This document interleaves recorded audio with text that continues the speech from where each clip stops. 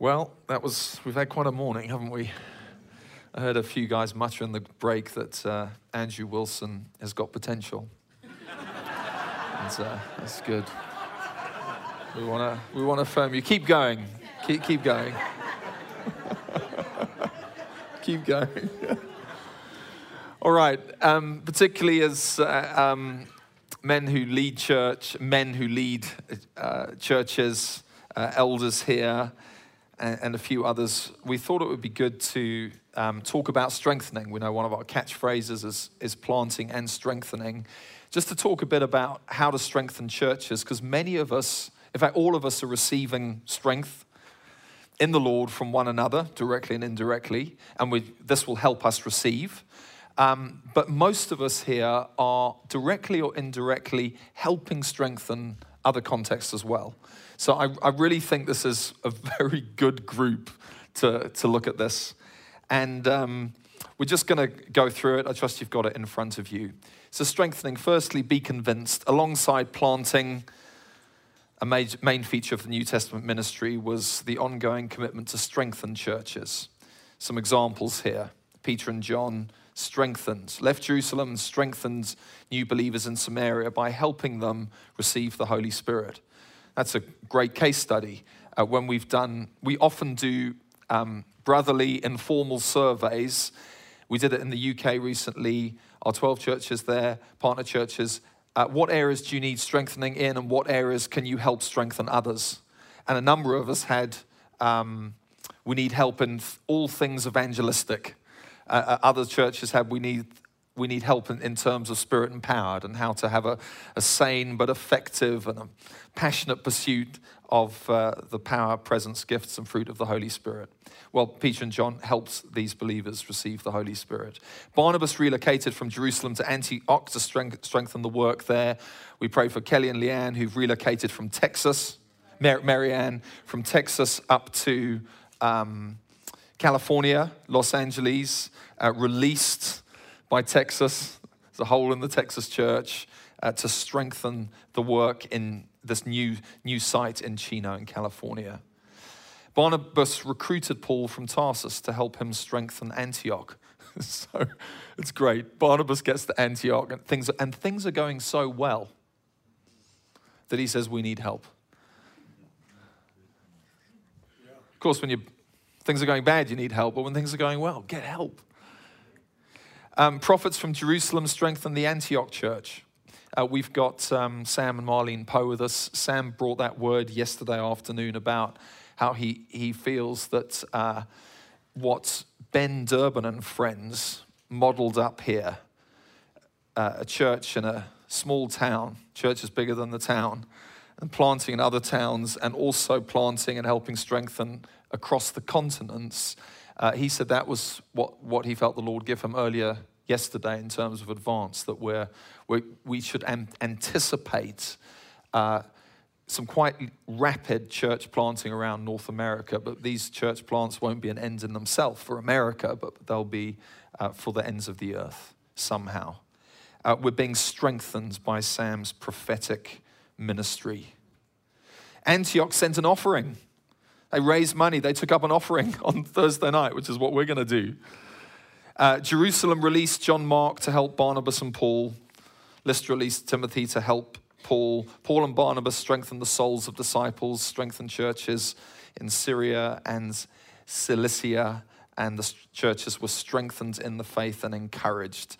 And Paul sent delegates to strengthen churches. There's, of course, pragmatic reasons for churches and suitably gifted individuals to actively strengthen churches. For example, the body of Christ is stronger together. Fresh eyes on a church see things that local elders don't. Stronger means healthier, and healthier means better able to plant. Outside input broadens the local church's horizons and breathes oxygen into the mix. It's what's happening in this room. Small room, lots of oxygen in the room. It's wonderful. The Lord is helping us, enlarging us. The strengthener grows in maturity, perspective, and gifting as he strengthens other churches, which benefits his home church. A fresh voice is sometimes easier heard, by the congregation than the resident voice. We had Andrew preaching in our church here on Sunday who said things about Reformed, charismatic and missional, charismissional, that we believe as a local eldership team, we have for years in this church. He said everything we've been saying over the years and say directly, and we say it indirectly, we try and live it, and he just put it all together with such a freshness. It felt like it was said in a better and more wonderful way than certainly I've been trying to say the things over the last few months. It's tremendous. Thank God for the body of Christ. And we model humility, mutuality, interdependence, and discipleship. When we're trying to teach our people what it means to receive and grow and be discipled, if we can model that ourselves, which is very easy to do when you're connected wider in the body of Christ. You can boast about how you are being discipled and helped by others. When the eldership team says, man, the lights went on for us. We were so helped by what so-and-so said. We're teaching our church what it means to be discipled by others. It brings security to a church to know that their elders are humble and eager for outside help, and it part answers the question, who guards the gods? Ultimately, Jesus does, but we can help one another. The spiritual health of elders is arguably the most important aspect of a local church. Incomers can help check spiritual health amongst the elders and help improve it. So Ash and I, over the years, when we have all the churches we've led, we've had multiple people coming in to help us, particularly some who consistently come. We don't stick them in hotels. Usually they're in our home. They're staying in other elders' homes. There's not protocol or hierarchy or from the hotel to the limo to the pulpit to the limo to the hotel. It's not so much giving out a survey to check spiritual health. It's just being around in homes and around the elders and around the church. It can even be a day. You can pick up quite a lot in a day, actually, but if it's a few days, how wonderful. But then we need to be stable, because those involved with strengthening other churches usually have busy lives at home base. So it's important to do ministry beyond your local church in a sustainable manner. Here are some things to help us in this regard. Firstly, remember, his burden is easy and his yoke is light. So hectic seasons, some anticipated, some not, are unavoidable, but the trend of our lives should be joyful, measured living and ministry. If our lives are consistently hectic, then we might be either living unwisely or worshiping an idol of some sort, such as needing too much to be needed.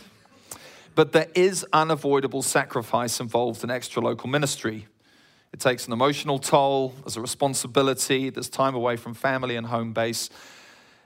That does need to be held in tension with the previous point. The order of priority should generally be family, then local church, then things beyond the local church. But there is nuance here. For example, building a strong, godly family, part of that is for the family to be on mission together, which sometimes means coping without dad when he's traveling. So we're kind of unapologetic about this with our boys. The number of birthdays I've been away for and so on. And I try to work around them, but sometimes I just can't. We don't grovel with our kids and don't over-apologize. We say, guys, I'm so sorry I'm going to be away.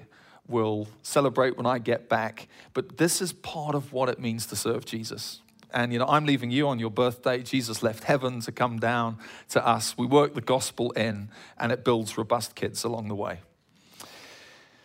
Similarly, the Great Commission to every local church is both Jerusalem, Judea, Samaria, the ends of the earth. So local churches should feel some kind of cost when they're doing extra local ministry, such as managing without their lead elder when he's away, helping plant or strengthen other churches. But still, in normal circumstances, the local church, I think, should receive the lion's share of the lead elder's time and energy. It's hard to imagine a credible ministry away if you're not playing well at home. Remember, there's biblical precedent for wanting to get there, but not being able to. And can we just agree to take the pressure off each other? We're free to ask, and we're free to say no. And you don't need to feel cut to the heart if you can't come. We all know we want to. We all know that we can't. But there's a way through when we can't. Part of the way through, Paul sometimes longed to visit a church but couldn't. Sometimes he sent someone else in his place. And we need to really enjoy that. You're not sending in the B team or the C team. The more we get to know each other, the more we really don't need the same person for everything. You don't want them for everything. We really do want to enjoy the body of Christ. And some can offer something very similar in the Lord to someone else. And so just don't obsess about any individual. We don't want anything built too much to a certain person or group of people, whilst we do still want to respect measure of gift. So, Paul often said, listen, until I'm able to get there to be with you, crack on with this, this, and this. And that's often great advice to a church. You know, if you're having a bit of a tiff in the eldership team and you can't make it, so like I can video conference in, and this kind of thing that I might say is, look, I really wish I could spend, a long weekend with you and really hear all sides of this. But until that's possible, love each other. You pointed at the video screen. Love each other. Eat some food together. Pray more together. We can give one another things to do in the meantime. Even pretty obvious things. So helpful to be told the obvious from outside sometimes. Maybe work to some kind of quota as a guide. We've done this and it's helped us. After some experimentation, you get a feel for the amount of travel per year that you can be away from your family and church with it feeling right. Having a figure of nights away can help prioritize what you do beyond your local church, can reassure wife, elders, and give you an objective reason to decline an invitation. Always act in faith, whether saying yes or saying no. And those of us who feel responsibility keenly, it's really hard to say no. And I've been helped by this paragraph. So don't go on a trip without faith. So sometimes in the past, I've gone on a trip and I really just think I should be at home. I shouldn't be doing this. And it's never, I don't think, a particularly fruitful trip if I go in that state of mind. We need to do what we do with faith, not dead works. If you say yes, go believing that God will prosper those who you're leaving behind, family and church, and use you. Similarly, if you say no, stay in faith. Just say, Lord, I'm not going in faith. And tell the guys, I can't make it, and I know God's got you. Do it in faith, not in guilt. Those things can't easily coexist, guilt and faith. Build a sustainable and supportive local church. Most of us have serious local responsibilities, so it is important that we have a strong home base. That doesn't mean having everything perfect or being a certain size, but it does mean having a leadership that's behind you and a financial base that's finances that cannot be strained beyond a certain point.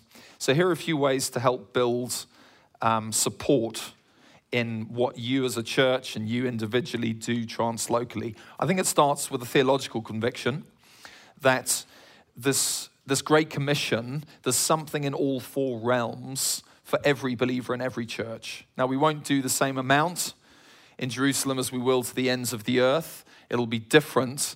But if we just hone in on Jerusalem and leave everywhere else to everyone else, we obsess about our local church and the gospel gets locked up in a way that it shouldn't. So it starts with the theological conviction. And I think when an eldership team in a church gets that we have a joyful obligation to do ministry beyond our local church, that's the starting point in terms of thinking about sending ministry out from your church.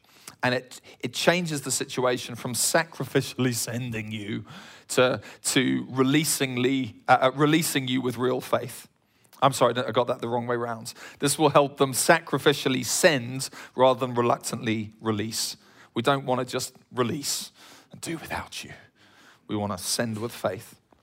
Experience it on the road. Take various elders and wives and other leaders and members with you when you can, because a lot of the validity of ministry beyond the local is caught as much as taught. Experience it at home base when your church experiences the blessing of being strengthened and your eldership team experiences the blessing of someone coming in and helping. It begins to all make sense. Communication, prayer, and feedback, I think, organize. I suggest we've got some great movement communications that are geared for members of churches. So it's not cliquey in how we communicate. It's designed just to help everyone know a little bit about what's happening around the place. So some churches, just the eldership team receives that. Other churches, all members receive that. I think that's a great thing. Consider Skyping other church leaders and planters into your meetings to hear news and pray for them. So you can do that on a Sunday morning. Just take a 3 to 5 minute slot. You've got a church on the other side of the world. Man, you can even do it with a phone call. I sometimes do that. And it creates a good connection, and then you hear about what they're doing, their difficulty or their success or their plant, and then you pray for them whilst they're still on the screen or when they've hung up. Solicit the prayers of your elders and congregation. Give them good feedback, especially if you're away for a noticeable period. Prove by your actions that your local church and particularly your family come first. So I try and make sure that I prepare well for the sermon on my return so I can bring my A game when I get back. I don't want to be at my worst. Oh, wow, that was terrible. Well, he's just been on a trip. We don't want that at all. We want, man, what happened then? Well, he's been on a trip. He and a few of the others were helping strengthen a church, and look at the blessing and benefit that's flowed back to us. Occasionally, you will feel you need to withdraw from a scheduled trip for the sake of your family or church. This will mean a great deal to your family and church, and it'll set a great example to the church that you end up not visiting. Everybody wins, but it won't happen often. Shouldn't happen often. But enjoy it when it does. Make the absolute most of it when it does, and do not feel guilty. Remember, other people can step up for you extra locally, but only you can be a husband to your wife, a father to your kids, and a leader to your church. Pressure off, brothers and sisters. Yeah. Acknowledge the boomerang benefits of what you do out there back into your church. I've just mentioned that.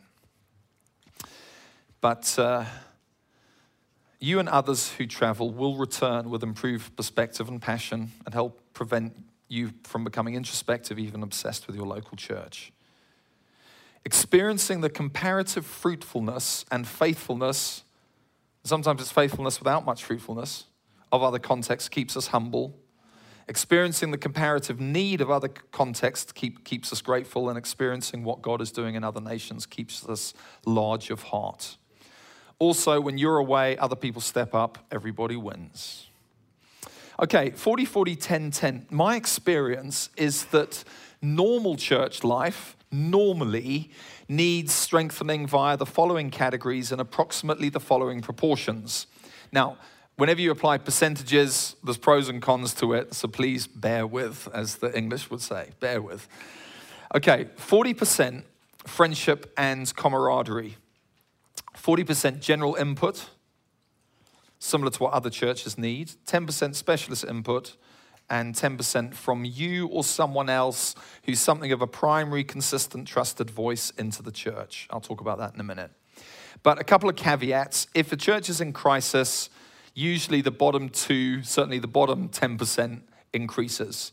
So when Titus went to Crete, there weren't elders, there wasn't sound doctrine, and there were troublemakers. It was crazy. And it didn't just need general input and emails of love or come to a conference. It needed someone on the ground helping straighten things out.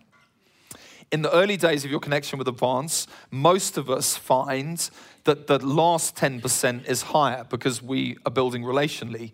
And if you're getting to know Advance, you'll probably have quite good personal connection with 2 or 3 people who may have even visited your church a couple of times, or you visited them, and you'll feel, I don't know very many people in Advance, but I know them, and I really like them, and it can be tempting to stop there. Don't. They're good, but they're not enough for you, okay? And you'll wear them out as well. Of course, not all strengthening comes from Advance relationships, but the focus of this paper is mostly our partnership together. Okay, let's talk about the first 40%. So friendship and camaraderie, I think, is usually best met by other church leaders and elders in the movement. Now, here's the thing about strengthening. Most strengthening happens without us even realizing we're being strengthened. It's just the general tapestry of relationships and atmosphere that we enjoy when we're in the room together, or connections between churches. Prevention's kind of better than cure. It helps keep the tide high of faith and alertness to wisdom in building churches. And a lot of it we don't really peg. Oh, I have been strengthened.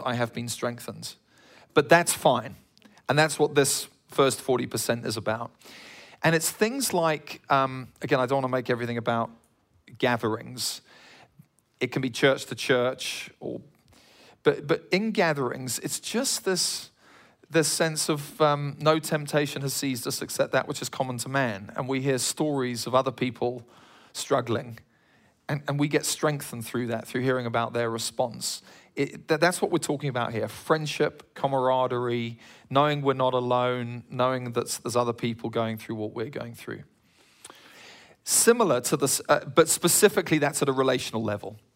So we want lots of, not just one or two, we want a good handful or two handfuls of meaningful friendships. The second 40% is general input. And that happens so much at movement gatherings. We think of hub, continent, and then global gatherings. This is the global gathering. It happens through resources, and it happens through church-to-church strengthening. So church-to-church strengthening is when you've got a church here who you're friendly with, and they help strengthen you, whether it's in something general or something specific, or you've got a church who's very good at something, and you're very good at weak in that area, and someone match makes you and say, that church or a person in that church will be good at helping your church get stronger in this area. Then there are, coming down the funnel, there's 10% specialist input. So this is usually someone with a unique gift in a certain area who's particularly gifted to help in a specific area. So it might be someone with a pronounced pastor-teacher gift. It might be a prophetic gift or an evangelistic gift, or it could be someone especially gifted in worship, youth, counseling, or administration. Then there's the 10%, what I'm calling primary voice input. I think this is best met by one or two mature and trusted men with a developed or growing, fatherly, foundational, faith-injecting gift. Now, let me just pause on that one. I think to have different voices influencing our churches is tremendous. But I have experientially found over the years, having led churches for over 2 decades now, that when you're in crisis or going through a difficult time, you don't want a church consultant who preaches well on Sunday and can offer tips. You want someone who has known you and your team, knows you and your wife and your team, and has faith for your future. It's just better. It doesn't mean that that's the only voice. And at other times, that voice is quite quiet. But it's a consistent voice. And then outside of crisis, because we don't just want to be thinking of partnership in terms of the low moments, outside of crisis, isn't it great having people who have known you, know you, and hope that they know you going forward? It's just a different type of connection. That's what we're talking about there. And you also want someone who's got the respect of the eldership team. He doesn't need to be ahead of you in every regard, but you want to feel he gets us. And the Lord's gifted him in a way that just is useful to our church. He's not useful in every area, but he's useful in just some of the bigger or more foundational, the architecture of our church and particularly some of the key relationships. He's particularly useful there. It's like he's got a building gift. Some guys are good at building bathrooms and tiling and plumbing. And this chap, he's just more useful. He can look at the building and not get carried away with a certain area too much. But there's a sense of balance and foundation, and he can help us build. That's what we're talking about here. Okay, this four-way matrix leaves churches rich and secure and strengthened, and it makes life manageable for everybody. Here's some thoughts on doing it. And I stress thoughts, all right? This isn't our rule book. These are some thoughts to help us as we go forward. How do you help a church develop the first 40% of camaraderie? It's as simple as making friends. So, and some of you are sitting here with a slightly wistful, something smile on your face, because this is exactly what I've done with you. You've got to know me. I've said, I reckon you should get to know so-and-so and so-and-so. Then I go to so-and-so and so-and-so. So I've met this great guy, great church, just getting to know them. Can you help make friends with them? And everyone just goes, yes, of course, because that's what we want to do. But then 6 months later or a year later, it's so gratifying that friends have made friends, and those friends have pulled other friends in, and there's been visiting or sitting around tables together. And it's just like the Lord builds up his body when everyone plays their part. So it can be as simple as matchmaking. It's like when you get a new person coming into your church, and you're trying to win them to the Lord because you've met them at the grocery store, at the school gate. You, as quickly as possible, want to introduce them to other people in the church so it doesn't become you dependent. Second 40% is as simple as come along. Now, coming along to gatherings costs money and it takes time. And it means people away from home. Some churches need warm encouragement in that area. And the challenge is doing that without making it about the brand. And I, just FYI, I try and use the word advance as little as possible. I talk about our family together on his mission, moving together, just to keep the brands at a sane level. And when I talk about advanced gatherings, I talk about the body of Christ, gifts in the room. It's not coming to Advance HQ or coming to Mecca. What we're doing is we're brothers and sisters coming together, not on an annual or biannual pilgrimage, but we're being together to receive grace from the Lord. Some of us have got this phrase, Riggs uses it, grace flow. It's like we feel God's grace coming to us in these instances, these gatherings through one another. So come along. The first 10%, have in your mind, and if you don't know who's who, just ask questions and make notes of people, who's particularly helpful in what area. And as we're growing as a movement, we've got more and more men and women who are useful in different, particularly gifted in different areas of ministry. And it's not just the sort of upfront gifts. So I heard recently someone from a church spent 2 or 3 weeks at another church helping them with administration, particularly in the area of worship. Some worship leading, but it was administration of worship. And he was just generally a great help to this church. And you wouldn't be able to label this guy with a particular, that is his gift. In fact, when I was hearing about it, one of the big things that the person said was he was just so good at coaching. And it seems one of the main deposits he left in the church was how to give feedback in a warm, gracious, but definite way. That was the main thing he left behind in the church. It's great.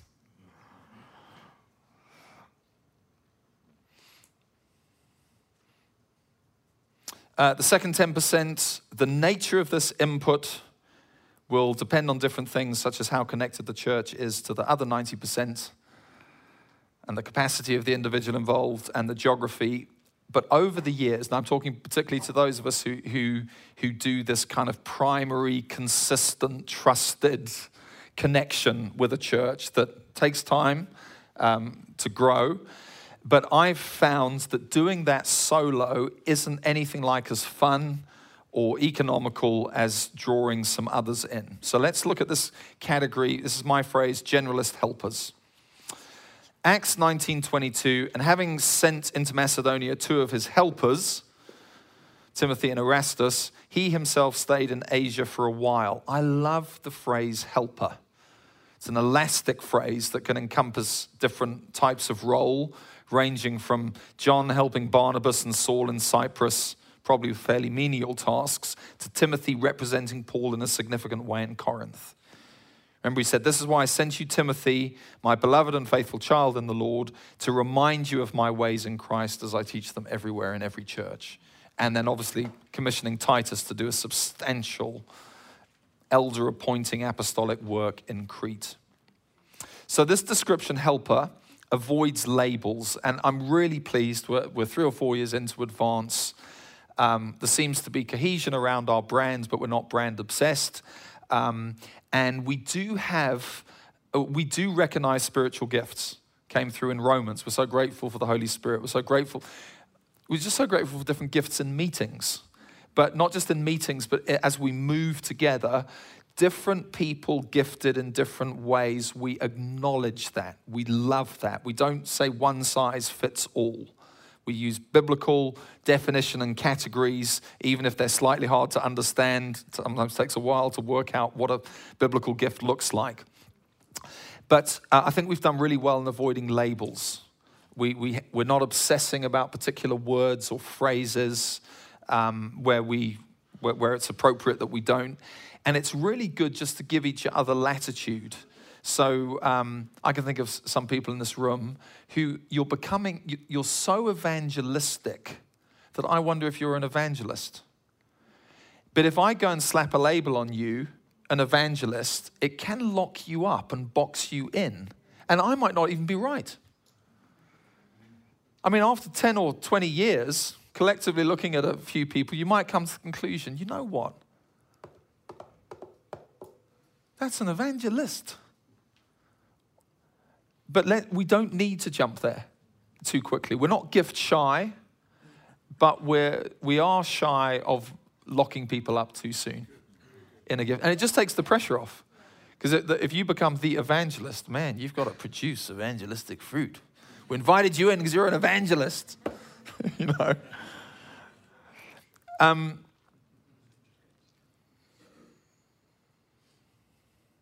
Yeah, there was something about Apollos here. Yeah, so for example, Timothy and Epaphroditus were clearly a significant help to Paul in strengthening the Philippian church, but there's no indication that they were ever received by this church in the same capacity as Paul was. But Apollos is interesting. He initially helped the Corinth church as a teacher, as an apologist, teaching evangelist. But then later on, he gets described in an apostolic capacity. And you just wonder if they had locked up Apollos, receive Apollos, he's the teacher. I don't know if they would have been, if he would have been able to just grow from that into being received by that church in another way. Generalist helpers, next paragraph, do not necessarily need a pronounced building or specialist gift. They just need to be able to think foundationally and behave in a fatherly manner, represent you faithfully, and really love the church that they're involved with. They might be a lead elder in a church or a very capable elder in your church or another church. So it's doing it 2 by 2. 2 by 2 with this kind of helper or helpers is more fun, more economical, more sustainable, and more effective. Therefore, right from the start of your interaction with the church, try to work a 2 by 2 dynamic. And it may be with someone who just helps for a bit. It may be someone who helps for the long term. But I know that many of our relationships in this room started like that. It's like you went along and you got to know and your friendship has developed. Okay, last section. Mostly shoot for strengthening elders, strengthening doctrine, and strengthening values. John Stott says the main way to regulate and consolidate the life of a church is to secure for it gifted and conscientious pastoral oversight. Therefore, it makes sense that the most strategic way to strengthen a church is to strengthen its elders. How can we do that? General strengthening. Most strengthening happens without it really feeling like strengthening, simply through a local church participating in normal movement life to enjoy ongoing support, encouragement, fellowship, and equipping. Specific. So I know some of our churches have said we're quite good at missions to the ends of the earth, but not very good at doing it to our next door neighbor or to the ends of our street. So is there any one or person or any material you can suggest to help unlock personal evangelism and help us get moving forward in that? And we can recommend people either to come to your church or resources, or you come to something that you can hear about that. Training new elders and church planners together. A local eldership team should not abdicate their primary responsibility to develop new elders in their church, and indeed other leaders and planters, but it can be fun, and we can do it better if we pool our energies and resources. How, I hear you ask? Well, there's many different ways. You can work that out with other churches. Elder appointments. We have so many church plants on the go. The first church plant that Ash and I did, we weren't part of any movement, and I appointed myself as lead elder. And my two best friends as my fellow elders. Appointing elders is so easy when you do it wrong. Church plants particularly need these kind of trusted translocal connections, and particularly in appointing the first batch of elders. And then here's the thing, for many of us we have it several times over, appointing elders with outside help is such a nice way to do it. It's not their responsibility, it's your responsibility. But when you've done it the first time with outside help, then you're an eldership team and it comes time to appoint another elder or two, you intuitively think it would be great to have a bit of outside perspective on this, because man, if we get this one wrong, it's hard to lay hands off. So it's not, please don't hear, if you're in an established eldership team, I wouldn't dream of saying you must have outside help in to help you appoint more elders. You could do it by yourself. That's absolutely fine. I'm just saying myself and others have found it's really good to have other outside voices in. And when you've got these sort of consistent friendships that go back a few years and are meaningful, it comes up in conversation anyway. It's not like you have to get outside input. You've already got friends who know the journey of your church and the dynamic of your eldership team, and it kind of becomes weird that the topic wouldn't come up. So it does naturally come up. But can I just say that I don't see in Scripture, and when I finally get this book out about elders as a part on this, I can't make a strong argument for Scripture for outside hands having to be laid on to appoint an elder. I think having them as part of the mix, though, can be a very useful thing. Elder appointments, yes. Doctrine. Man, you read Paul's epistles, read Romans, listen to a dramatic presentation of Romans. I mean, the things that Paul wanted, he wanted churches to believe the right things about God and how he interacts with man, to grasp the full benefits of the new covenants, the primacy of the church and the heart and plan of God, etc., etc. Final sentence, we help strengthen one another in doctrine through movement relationships, because great friends talk about great doctrines, through resources recommended from inside and outside of Advance, and through gatherings. So obviously we were somewhat strengthened, were we not, in doctrine earlier this morning. Then values. Interestingly, Paul's concern for churches went beyond sound doctrine. I sent you Timothy to remind you of my ways in Christ as I teach them everywhere in every church. Ways, detail not given, but I think it likely refers to his personal example in various things, especially the way doctrine is applied in life. For example, it is possible for a church to correctly believe in God's sovereignty, but for the atmosphere in the church to remain a bit mean, miserable, and driven. It's like you got the doctrine down, but how you're applying the doctrine, you're missing some things. Now, the missing links are not easy to do over the phone. But the missing links you're able to do as you develop friendship with the church, as we watch one another interact in environments when we're together. we found this over the years. I remember the first time we went to we were 25, 26, just started this church, River of Life in Harare. We were unaccountable, unconnected, and crazy. And we met some friends who said, hey, you must come along. We're going to this gathering, and it's a New Frontiers group of churches. And we went along, and there were, I think, 12,000 people at this gathering. And we heard that a guy called Terry Virgo was leading it.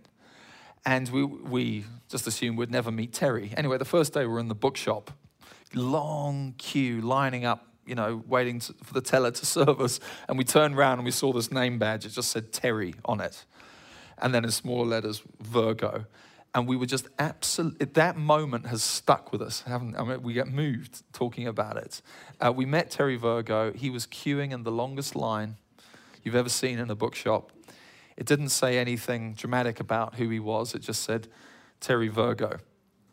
And it was just a normal badge, and he would queue for meals and queue for books, and that's how we met him. Job was done in that moment of, that's just how we want to lead. And the thought of siphoning ourselves off into some green room or limo type dynamic, it was just dealt with by that personal example. We caught it. Right, job done, rest of our lives, job done there. So some things are caught, not just taught. And this paragraph, it talks about grace. Sometimes we can be very clear doctrine of grace. But then there's confession and there's sin and all these aspects of how do they fit around the doctrine of grace. Sometimes we need people to model how to live that out. You can't just describe on paper or even in a sermon. There are some ways. They're ways, and we trust that they're Bible ways. We don't want to say there's an advanced way of doing something, but we do want to learn application and have things modeled to one another by one another.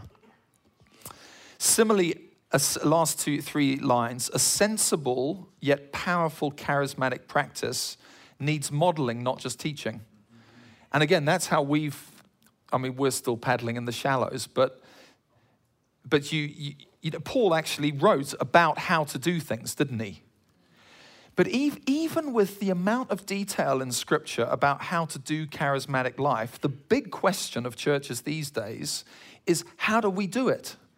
So we've got the eternal Word of God, these glorious passages of Scripture, 1 Corinthians 12, 1 Corinthians 14, guidelines, some imperatives, yet the big question out is, how do we do it?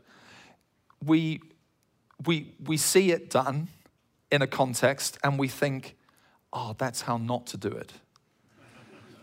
Or you see it done in a context and you think, I like that. And then you think, that was an amazing first session we had this morning. We're going to do it all on Sundays, just like that. And then you think, actually, no, that's a Sunday meeting. This wasn't a Sunday meeting. And you might you might therefore take some things into your Sunday meeting. But it's just the joy of learning together in these sort of je ne sais quoi moments. That you